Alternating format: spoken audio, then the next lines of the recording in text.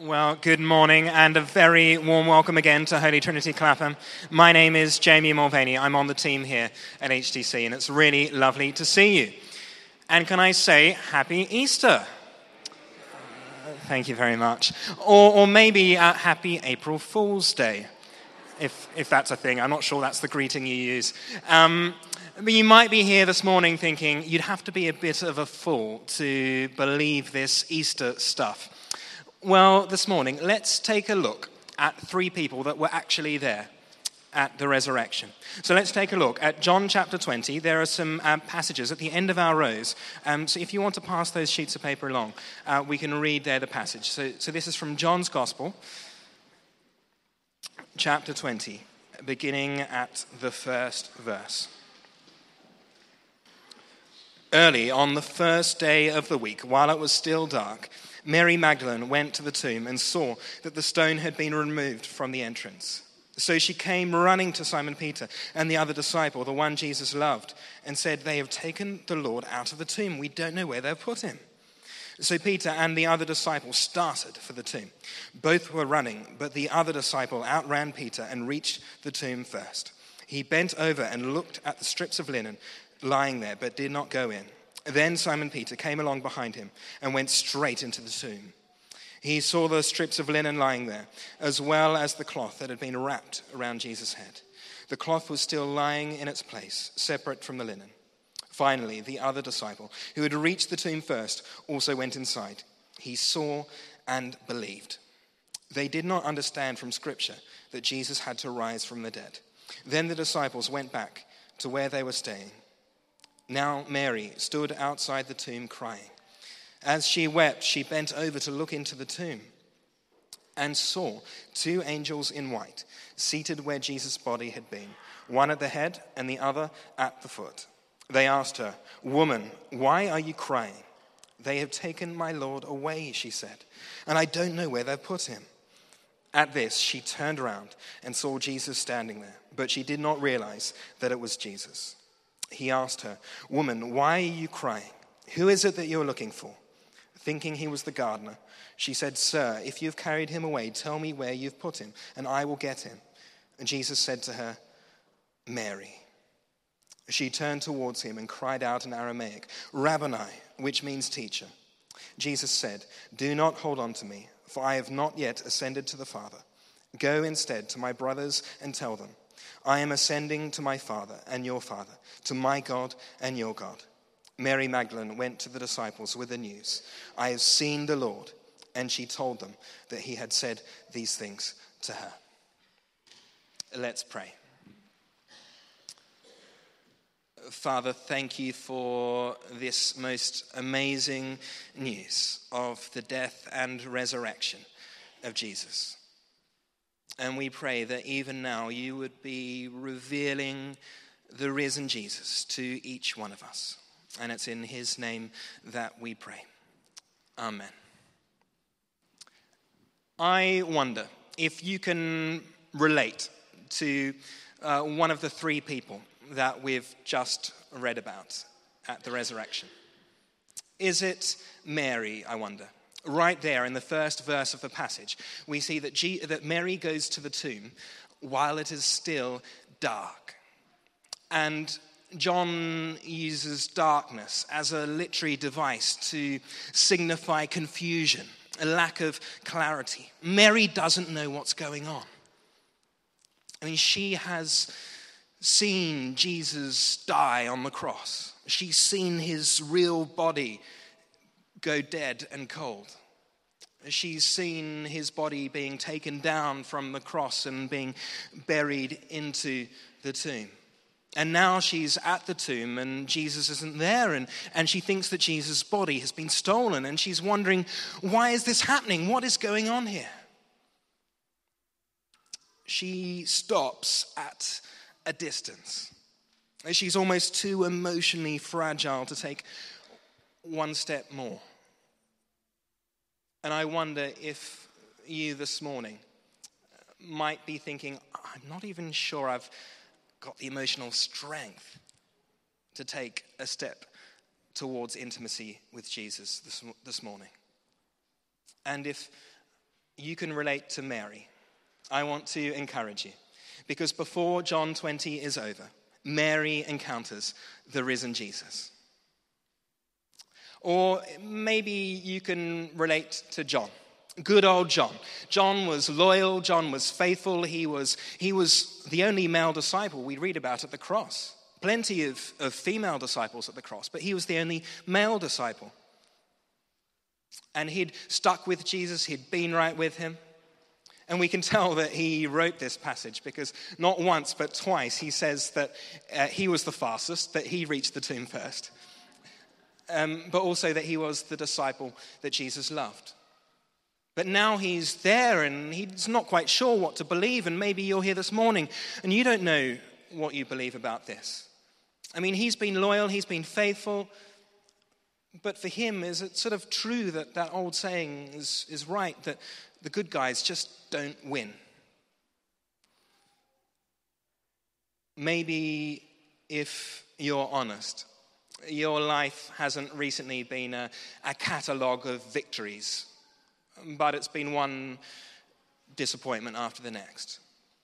And you're holding on, but you're not sure if you can face another disappointment, face another unanswered prayer. Well, if you can relate to John, I want to encourage you. Because before John 20 is over, John encounters the risen Jesus. Or is it Peter? And Peter is right in there. Peter is right in there because he's being spurred on by guilt and shame. You see, Peter really loved Jesus. And Jesus called Peter a rock. He said, you will be the rock upon which I'll build my church. But if Peter is a rock, he has crumbled. He's failed the test. He denied Jesus before the crucifixion. He couldn't walk the talk. When it mattered most, he failed the test. And if you're being spurred on by guilt, by shame, as exhausting as that may be, I want to encourage you. Because before John 20 is over, Peter encounters the risen Jesus. And no matter who we are, no matter where we've come from, no matter what's happened in our lives, we can encounter the risen Jesus today. Why? Because he's alive. Because he's risen from the grave. The cross and the resurrection are not fake news. They are the best news. The best news not just for Jesus, not just for historical people, but for you and for me. The resurrection is for you. Easter is for you. The resurrection is personal. It's personal. At first, Mary doesn't recognize who Jesus is. And she's talking with him, but she only realizes it's Jesus when he says, Mary. Mary. This one word that changes everything. And we know that psychologists tell us that we love to hear our name, don't we? But Jesus is not just speaking to get her attention. He's doing something far more significant. He is speaking to her very identity, to who she is. Mary was there wildly searching about for Jesus. Yet it's Jesus who finds Mary. The founders of every major religion said, I'll show you the way to find God. But Jesus says, I am God who has come to find you. So you can stop looking, you can stop searching. Whoever you are, this morning, the eternal Jesus says to you, I see you, I know you, I call you by name, and I love you. In verse 17, Jesus calls his Father, my God and your God. My God and your God. And it's amazing that Jesus shares his risen life with us, that he shares his relationship with the Father, with you and me. But it's also amazing that Jesus first appears to Mary. In that day and age, women were marginalized. They were not treated as reliable witnesses, not in a court of law. Yet he appears to Mary. And if you feel on the fringes, if you feel far off, then Easter is most certainly for you. Jesus dignifies you and he identifies with you. And the resurrection isn't just powerful, but it's also personal. It's powerful. We see in verse 1, we see this power to roll the stone of the tomb away. And what was left inside the tomb? What do we see inside the tomb? We see there strips of linen and cloth that were around Jesus' head. They were the most valuable things in the tomb. They were proof that Jesus' body wasn't stolen. And then in verse 8, John goes inside the tomb and he believed that Jesus wasn't there. And why did he believe? Because he saw nobody. Nobody expected no body. I'm so sorry. Over the past few weeks at this church, we've been looking at why Jesus had to die. But here we also see that Jesus had to rise again. And it may be in parentheses, it may be in brackets, but it says there that Jesus had to rise from the dead.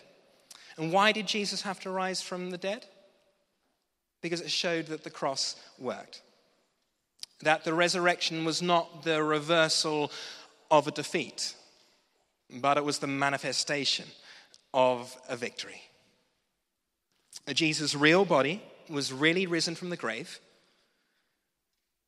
And so everything he says is really true, that Jesus is the real deal. That evil is defeated, that your sins are paid for, that you never have to fear anything. You never have to even fear death. And Jesus takes us from death to life. This is far too significant to be in the brackets of our lives. He has power over your past. He has power over your future. But he also has power for you today. The resurrection is not just the hope for someday or one day, but for today. Jesus is present with us now in the present. And this matters because you don't have a spiritual life, you have a real life. And Jesus is really risen from the grave. You have a real life in real time and space. And in verse 15, we see that Jesus appears to be the gardener. And he relates to us in the everyday things of our lives. In Romans 8, we read that the same power that raised Jesus from the grave lives in us. So everything you do, all day, every day, your work, your relationships, everything you do in your life now has eternal significance. It resonates through eternity, and it is done with resurrection power. How do we access this power? A little bit later in John chapter 20, he writes this: "But these things are written that you may believe that Jesus is the Messiah, the Son of God, and that by believing you may have life in his name." So John isn't just writing for the sake of it. He's not just writing so that you and I could reflect on this once a year. But he's writing that in order we might believe in Jesus, that we might trust in Jesus, that we might hope in Jesus, and as a result have eternal life beginning now. The resurrection changes everything. It changes history. It also changes you. And you can be like Mary, who in verse 18 says, "I have seen the Lord." Why can you say that? Because Jesus is alive. And you can meet him today by the power of his Holy Spirit that raised him from the grave. Beyond the chocolate, Easter is really about letting the reality of the risen Jesus shape and define you and everything about you. So on Easter Sunday, we do not gather together and say, "Alleluia, my popularity is risen. It is risen indeed. Alleluia." And we don't gather together and say, "Alleluia, my luck is risen. It is risen indeed. Alleluia." And we don't gather together on Easter Sunday and say, "Alleluia, my bank balance is risen. It is risen indeed. Alleluia." Because my hope doesn't rise and fall on those things. My hope is in one thing and one person alone. In Jesus, who validates all the promises of God. In the one who has conquered all my fears, all my frailties, and all my failures. He is the one that nobody or no thing can take away from me. So on Easter Sunday, we gather together and we say, "Alleluia, Christ is risen. He is risen indeed. Alleluia." Amen. Would you like to stand? And as the band come up, if you have children with you today, now is the time to go and collect them, please. But we're going to respond now in worship.